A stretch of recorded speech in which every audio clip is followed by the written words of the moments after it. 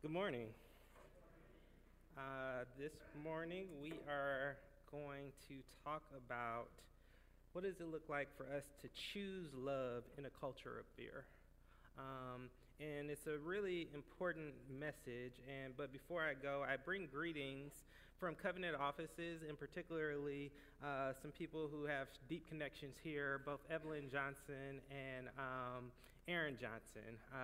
So I bring greetings from our friends back in Chicago, where I currently live. But we live in a critical moment right now where fear is separating us, and fear is distorting the witness of the church. Let's just be honest about it. There are people who don't know the love of God because all they see is the division within the body. And so we need to have some conversations about what does it mean for us to actively choose to love in the midst of a culture of fear like that? And how do we muster the courage to choose love when fear is so pervasive? And so when we talk about some of these things, I think the person who gives us some of the best insights on this is John. And so we'll spend a lot of time in John. And as a third generational covenanter, I know the age-old question that we always want to know is, where is it written? So we're going to spend a lot of time looking at where it's written and what love is actually intended to do in our world.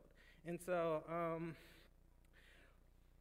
in the passage, we'll come back to the passage that was just read before, but I'm going to go ahead and telegraph to you kind of what really the culmination of this is. And we find it in John 13:34 through 35. Jesus says, "A new commandment I give to you, love one another. As I have loved you, so you must love one another.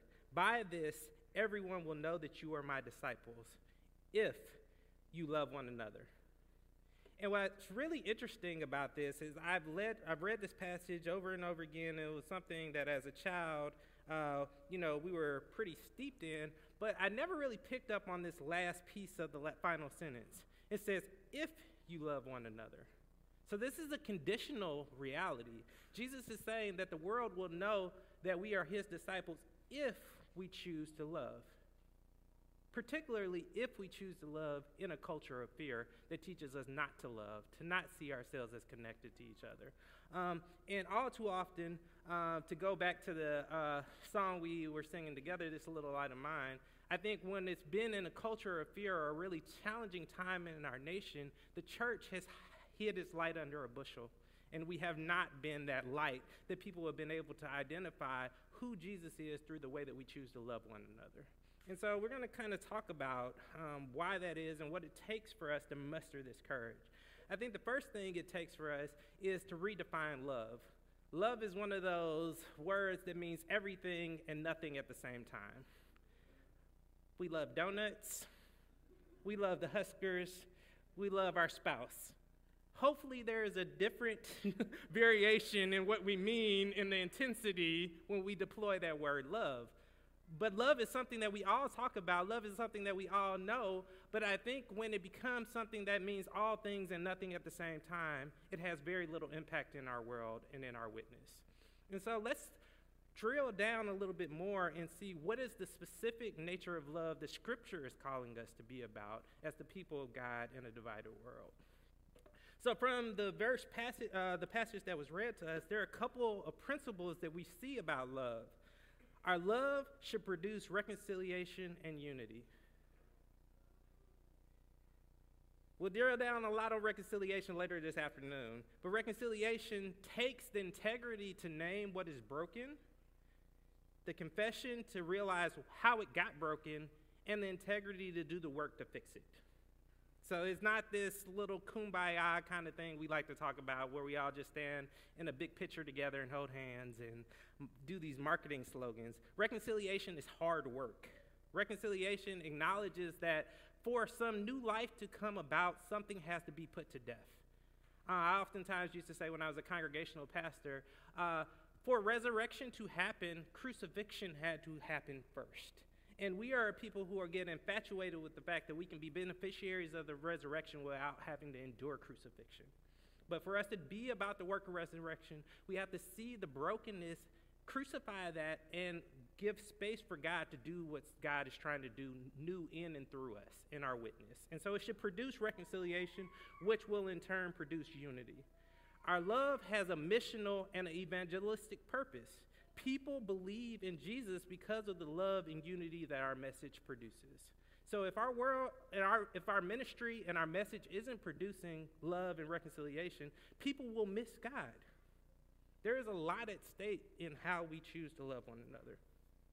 As new creations, our love testifies to the fact that it is no longer we who live, but Christ who lives in and through us. And finally, our love should make God known in the world and God's love shown in the world.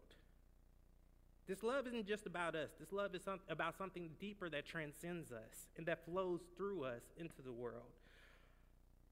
So if love is something that God is so intentional about, and to the point that he's praying to the Father that love is something that we embody, that we live out, that we demonstrate in our world, if he gives us a new commandment that we are supposed to love each other the way that Jesus loved us, why is it that we choose not to love? Because again, at the beginning of the passage, it says, if you choose to love. So why do we choose not to love? Well, the obvious Bible answer is, the Sunday school answer is sin. But again, I think sin is one of those things that can mean everything and nothing at the same time. So let's drill down and talk about sin a little bit more. Sin divides us and keeps us from loving our neighbor as Jesus loved us. Sin has watered down our definition of love, keeping us from radically and sacrificially choosing to love one another, especially across lines of difference. Sin distorts how we see and interact with each other. Sin impacts personal relationships, but it also taints laws, systems, structures, and our socialization to how we see and, again, interact with each other. And then sin, we need to understand, causes us to doubt God's love for us, and it makes us buy into the lie that we don't belong to each other. So I think these lines of difference that exist in our world have really been a hindrance to Christian witness. Be it racism, be it classism, be it sexism, be it all of these different lines of differences that dictate how the world outside interacts with each other. The truth is, it all too often dictates how we as the body of Christ interact with one another as well. And so we have to name that sin if we're going to put it to death so that we can create a new kind of community where those same things don't dictate how we do life together as Christians. And then finally, we need to know that sin is inherently connected to the love of money. Scripture tells us for what? Money is the root of all kinds of evil, and it's driven by fear-mongering. And so fear is something I really don't want to let us escape from because it's so palpable right now. So first, let's look at how Jesus loved us, because that's what the text keeps telling us. To go back to how Jesus loved us, that's how we should love one another. So let's look at how Jesus loved us. The classic text with this is John 3:16. For God so loved the world that he gave his only begotten son for us. For God did not send him into the world to condemn the world, but to save the world through him. And so that's the classic text. But then if we drill down on that a little bit more, we see that in Romans 5:8, it tells us that God proved his love for us by dying for us while we were yet sinners. Scripture is clear. While we were enemies of God, Christ chose to give his life for us. So God didn't wait until we got our act together, till we got all cleaned up and polished and were presentable. While we were wretched sinners, Jesus chose to sacrifice his life for us. So this lets us know that we can't have conditions with our love and say that, oh, well, we have to wait till a person gets cleaned up and polished and ready to fit into our church. That's when we love them. No, we're called to love all people no matter where they are and what they're involved in, believing that the love of God can restore, redeem, and reconcile the separation that sin is causing in their life from God and from us as the community of believers. Then let's go even more practical. We talk about John 3:16 as the quintessential passage about love, but I would even say 1 John 3:16 is just as important and even more challenging. It says, this is how we know what love is. Jesus Christ laid down his life for us, and we ought to lay down our lives for our brothers and sisters. If anyone has material possessions and sees a brother or sister in need but has no pity on them, how can the love of God be in that person? Dear children, let us not love with words or speech, but in actions and in truth. This is the tangible nature of the church's love. When we see pain in the world, we don't respond like the rest of the world. We don't apathetically say, oh, well, that's not impacting me. Oh, that's not my problem. Oh, that person created that situation by the decisions they made in their lives. We stop and we take time to tend to the need that's before us. Jesus is just the quintessential example of this. We see this over and over again in Scripture where Jesus is on his way to do ministry, and he comes across with somebody who has a need. Or we think about the woman who's bleeding and she touches his garment. He's on his way somewhere, but he stops to tend to the need before him. Dr. King says about the story of the Good Samaritan, he says, when you actually unpack that story, he said the first couple of people, the ministry people, asked the question, if I stop, what will happen to me? But he said the Good Samaritan actually reverses that question and says, if I don't stop, what will happen to my neighbor? And that's the orientation that we as the people have, God have to have if we prioritize love. When we see brokenness around us, we don't prioritize our own self-interest, but we live into a Philippians 2 type model, and we actually take on the mindset of Christ, and we put the interest of our neighbor before our own interest and make time to make love tangibly illustrated in our world. So when we talk about these things, we talk about sin on an individual level. I think most of us get that, but I think as evangelicals in particular, we have done a bad job of talking about how individual sin grows into systemic sin and how systemic sin also produces fear that keeps us from loving our neighbor and seeing our neighbor as somebody that we're connected to. One of the ways that I think we have failed to really unpack this is through not talking about a biblical concept called empire. And so empire is a critical theme for us if we're trying to understand why we don't choose to love one another. There's a biblical theologian by the name of Daniel Grudy. He writes this. He says, in the Bible, Egypt is the first in a series of empires, including Assyria, Babylon, Persia, Greece, and Rome, that embody power structures that benefit the elite, enslave the poor, and dominate the weak. The notion of empire often describes political entities, but it is not limited to them. And this is the key. Symbolically, the empire represents any power that aggregates to itself the power that belongs to God alone, or any group or institution that subjugates the poor and the needy for its own advantages. And he goes on to talk about the unspoken reality is that the entire Bible is written by people who are actually in the context of empire, who are suffering on the bottom side of empire. And Christianity is a faith that calls us to resist the imperial ethos, to be complicit with this type of oppression and subjugation of the least of these, or the poor amongst us in our society, so that some people have a lot and other people have a little. The gospel is supposed to call us into a different ethic that interrupts that type of imperial ethos, that says that God is not a God of scarcity, but God is a God of abundance who has created enough for everyone's need, but not enough for everyone's greed. And we have to understand how the sin that comes from empire is rooted in the love of money. And so I'll unpack this a little bit more, because sometimes people are like, okay, give me a Bible verse where I can hang my hat on. So the Bible verse to hang your hat on in regards to this is Exodus chapter 2. So in Exodus chapter 2, we see how there is a thriving Egyptian empire, but it's all predicated upon the oppression of the Hebrew people. Everything that the Egyptians have, all the power, all their prosperity, all of their influence is rooted in the subjugation of Hebrews. And so to give us a couple key verses so we don't have to read the entire text, we see that all of the oppression that the Hebrew people endure are rooted in Pharaoh's personal fear. So it says in verse 9, Pharaoh says to his people, "Look, the Israelites are becoming more numerous and more powerful than we. Come, let us deal shrewdly with them, i.e. oppress them, or they will increase and in the event of war, join our enemies and fight against us and escape from the land." Literally everything that comes after this point is directly rooted in Pharaoh's fear. He creates laws that say that all Hebrew boys must be put to death. He says that the Egyptians must be worked even more ruthlessly than they were before. All of the oppression, death, and injustice that comes from this point on is rooted in Pharaoh's individual fear. This is how we know that we can't just talk about individual sin and stop it there, because when broken people are given the chance to steward institutions, structures, and governance, their brokenness flows out into what they're stewarding. And that brokenness becomes broken legislation that ultimately targets people groups and creates death, destruction, and oppression in our world. The abuse of power to force people into submission, we see in verse 11. And then verse 16, we see something that empires do when they actually fear that they're losing control. They produce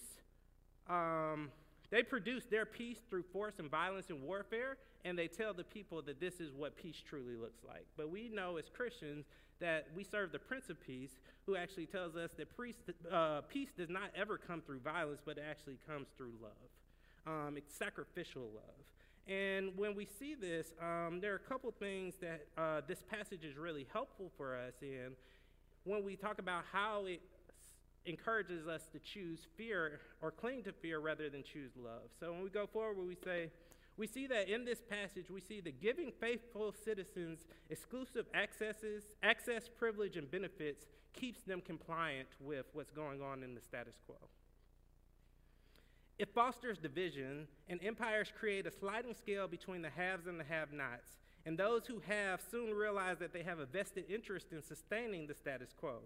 The privileged population, whether consciously or unconsciously, therefore becomes imperial ambassadors.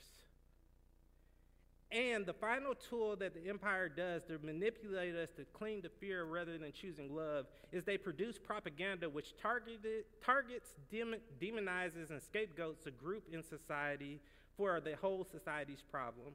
And they influence people to believe if we just didn't have this group of people, our economy would thrive. Our lives would be so much better.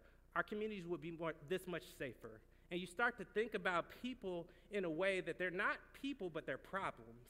And then you start to think about, how do I deal with this problem so that we can have the safety, security, and an abundant life that God desires for us? And when you start to think about people in that way, then you slowly but surely start to dehumanize them, and the things that's okay to do for them would never be okay to do for you and your own. This is the fundamental tactic of empire. And we need to understand how it leads us to be complicit with oppression and injustice in our world, rather than people who are called and summoned to bear witness to an alternative witness and the love and power and grace of Jesus Christ. So I'm going to flesh this out for us in our context in a minute, but before we go there, I want to give us one more biblical passage that helps us think about the countercultural witness that we're called to be about as Christians in a divided world. And so this passage is Romans 8:12 through 17.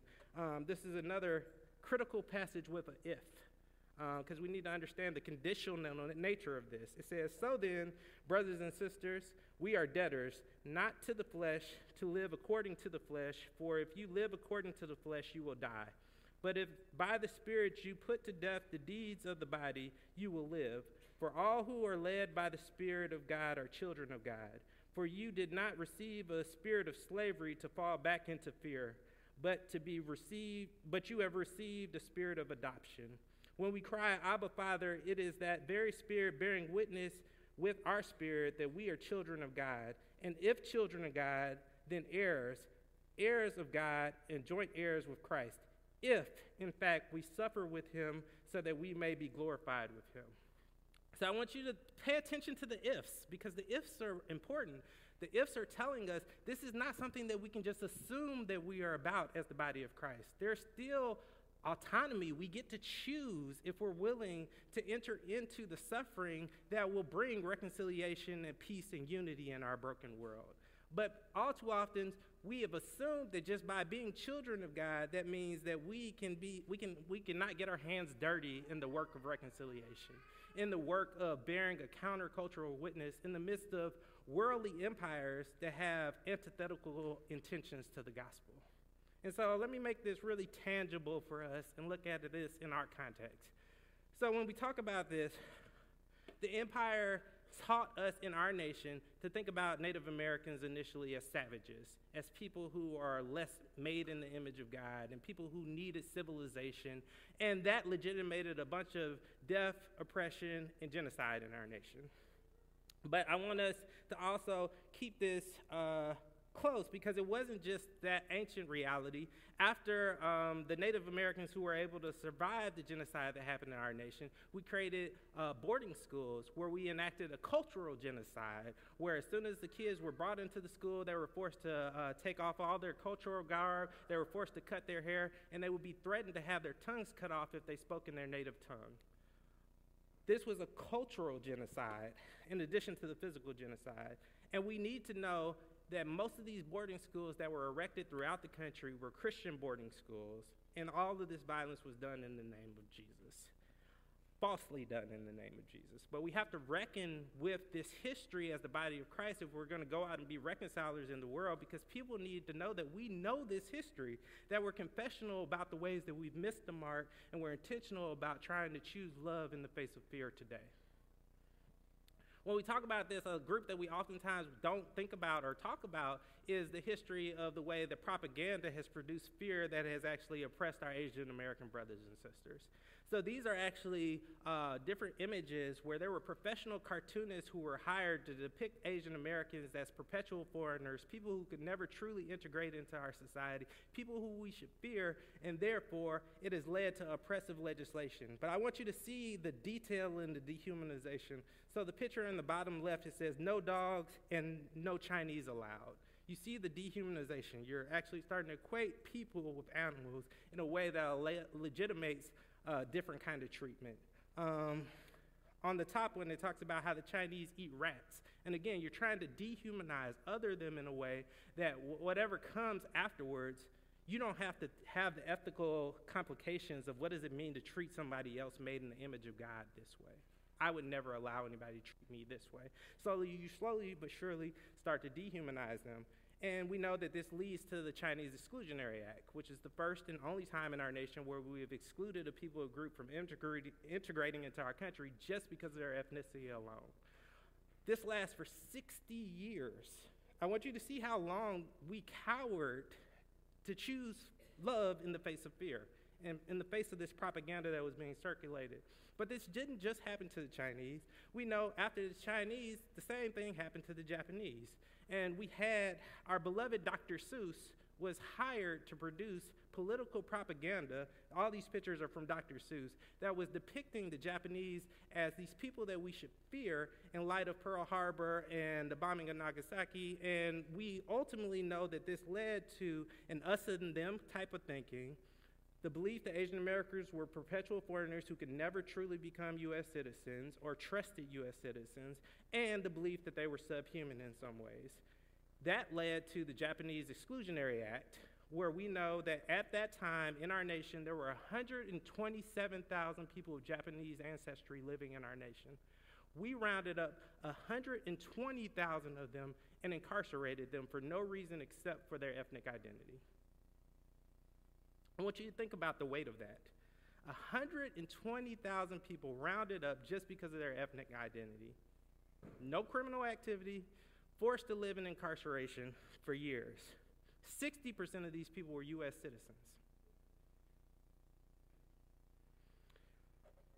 So when we think about what was the witness of the church at this time? When the fear was so palpable that we were rounding up people just because of their ethnic identity, where was the counter witness of the church? Where was the body of Christ saying that this is not ethically permissible? This is not something that we can be complicit with. I want you to see that there is this long history of us having the ability to choose love in the face of fear, but oftentimes we've cowered back and been complicit with the oppression and injustice that's been going on to our brothers and sisters, in large part because it wasn't happening to us. And that is a worldly ethic where we are only concerned about oppression when it directly impacts us. A Christian ethic says that when we see oppression happening to anybody who is our brother and sister, any of our neighbors, we have an ethical and theological responsibility to step up, speak up, and show up for justice, to call out unjust systems and name them for what they are. When we look at this, we also need to understand the depth of violence that this kind of ethic of only stepping up and speaking up when it happens to us allows to happen in our world. So this is a quote from the governor of Mississippi in 1907. He says, if it is necessary, every Negro in the state will be lynched, and it will be done to maintain white supremacy.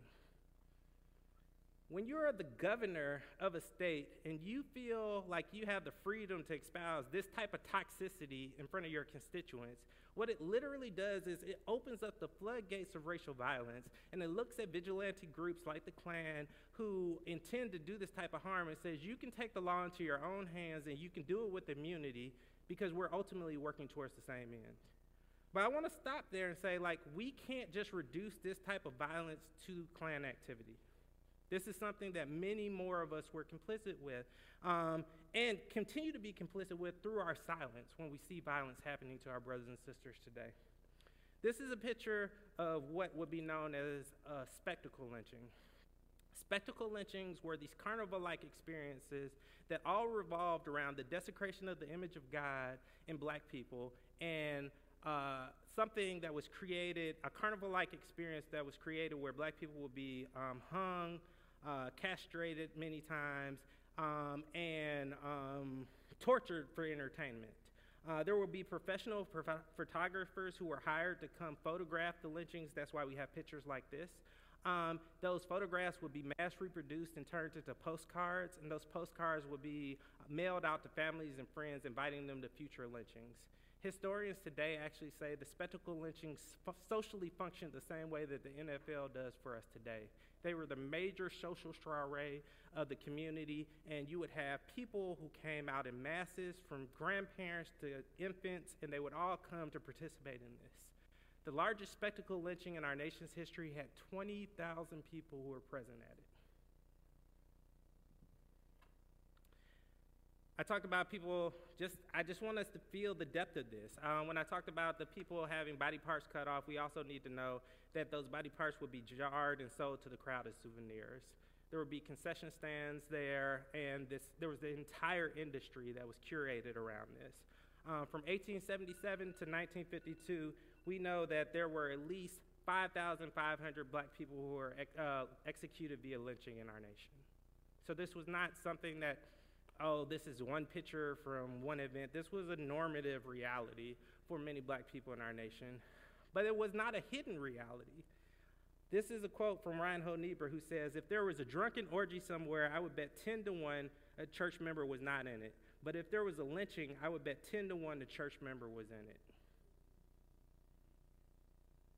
Choosing love in the face of fear is costly. But this is what we are commissioned to be about as the body of Christ. For Christians, and the other part of this reality, the reason why Niebuhr says this is that spectacle lynchings most oftentimes took place on Sunday afternoon after church, and they were well attended by white Christians. To not be able to see a contradiction between going to praise Jesus on Sunday morning and go participate in that on Sunday afternoon is a failure of discipleship. There's nothing else that we can call that. And we need to understand how, when we don't choose love in the face of fear, we become complicit with this type of activity in the world.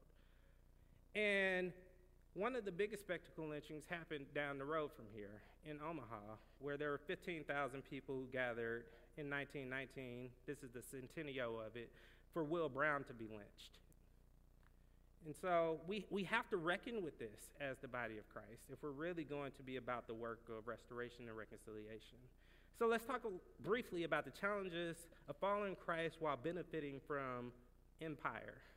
So when one benefits from and finds comfort within the confines of empire, it's extremely difficult to divest oneself from its trappings. When the empire is understood as the source of safety, security, and abundant life, it slowly but surely becomes an idol, whether we're conscious of it or unconscious of it. Biblically, idolatry is anything we give ourselves to other than God. Therefore, when we give our allegiance towards worldly empires, we fight to sustain the oppressive status quo that enables their financial prosperity because our hopes and our dreams are tied to it. But as Christians, we know the scripture tells us that God has not given us a spirit of fear, but of power and of love and of a sound mind. Romans 12 tells us that we cannot conform to the patterns and the logics of this world, but we ultimately have to be transformed through the renewing of our minds. And when our minds are renewed, we see our brothers and sisters as what they really are, our family.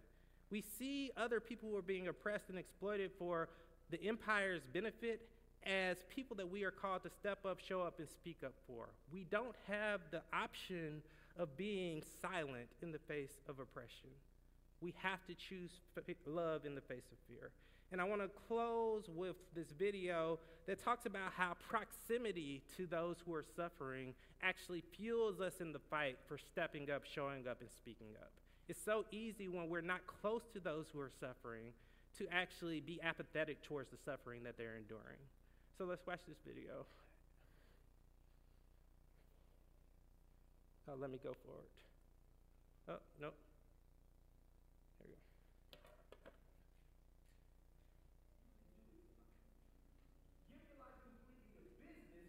Could we please start it over real quick because the beginning is important?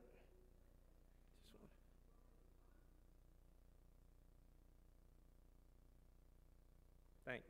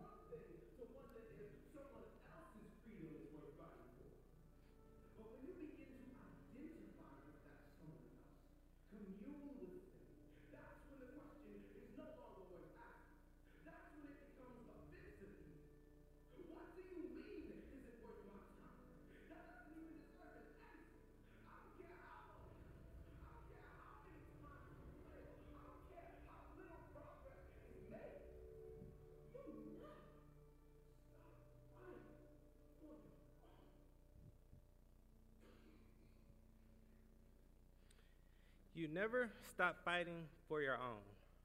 I think that's a truth that most of us know from our biological families, where we're taught that you step up and you show up. Somebody can talk bad about your brother or sister. I mean, you can talk bad about your brother or sister, but don't let nobody else talk bad about your brother and sister. There is this understanding of what it means to be family, to be in this together. And if there is one truth that we have missed in the Western church, is that we are each other's own, that we do belong to one another. It is not certain that we are not connected to certain people. We are all inherently interconnected as children of God, as people made by our Creator. And I had a seminary professor who said it this way. He said, everything in this world teaches us that blood is thicker than water. He said that is, except for Scripture. Scripture actually tells us is that the baptismal waters are thicker than our ancestral bloodlines. And it's baptism that actually redefines who our family is for us. And I believe that if the church ever went out into the world with the baptismal ethic of belonging, a belief that we truly were interconnected, that we would step up, show up, and speak up when we saw our brothers and sisters being oppressed, when we saw injustice targeting certain communities and certain people groups, we would go out and stand up rigorously for those people as if they were our own biological family. And we see this as the final message that Jesus actually gives us before he goes to the cross. So we see this in John 19, 25 through 29. He says, "Now there stood by the cross of Jesus his mother and his mother's sister, Mary, the wife of Cleophas, and Mary Magdalene. When Jesus therefore saw his mother and the disciple whom he loved standing by her, he said to his mother, "Woman, behold your son." Then he said to the disciple, "Behold your mother." And from that hour on, the disciple took her into his own home. What I want you to understand about this passage is that Jesus is talking to a disciple who is racially and ethnically different than his mother. His mother's sister is standing right there. He doesn't say, "Take care of your biological sibling." He tasks someone else across lines of difference to actually envision themselves as being family and then to practically demonstrate their love as family by taking her into his home. I want you to think about the weight of the responsibility to choose love even when it's going to cost us. I think the fundamental question that the gospel is constantly raising for us in subtle ways and not so subtle ways is, do we believe the gospel is still good news when it costs us something?